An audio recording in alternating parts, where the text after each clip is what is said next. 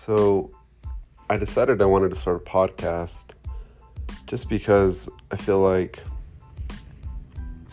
it's one thing for people to post a confession. Sometimes it's fun. We read about somebody's sexual mishaps or, kind of the faith crisis they endured.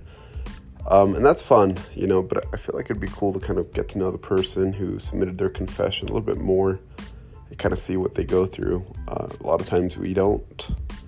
In the Mormon community, I feel like or LDS community, I feel like we actually kind of look away from these people that have left the faith, right? We never, and when they leave the faith, I feel like we just, put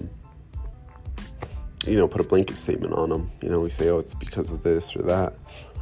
Or sometimes, we forget that we're human. You go to church and you see Sister Johnson sitting in a pew, and you would never think, Sister Johnson struggles with pornography or is having doubts about the religion, and that's what I want to talk about is people like that. But I don't want to make it such like a, focus towards just an anti-Mormon type of channel. I just want to open things up for a discussion and make it so that we can have a place where we can discuss things and just be real. There's a lot of people that go to church and they're sitting there with doubts. They think they're the only ones, and it doesn't have to be that way. In fact, there's people who work through their doubts and they stay in the church. There's other people that choose not to. But it's such a complicated issue. It's worth discussing. It's worth getting into details about.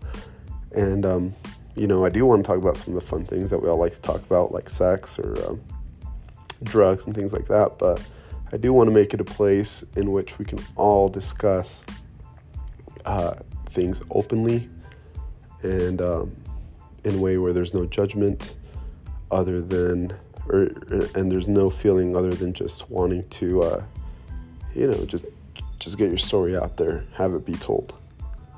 So that's what we're going to do. I'm recording this on the whim, and let's start the LDS Confessions podcast. I'm your host, Jay.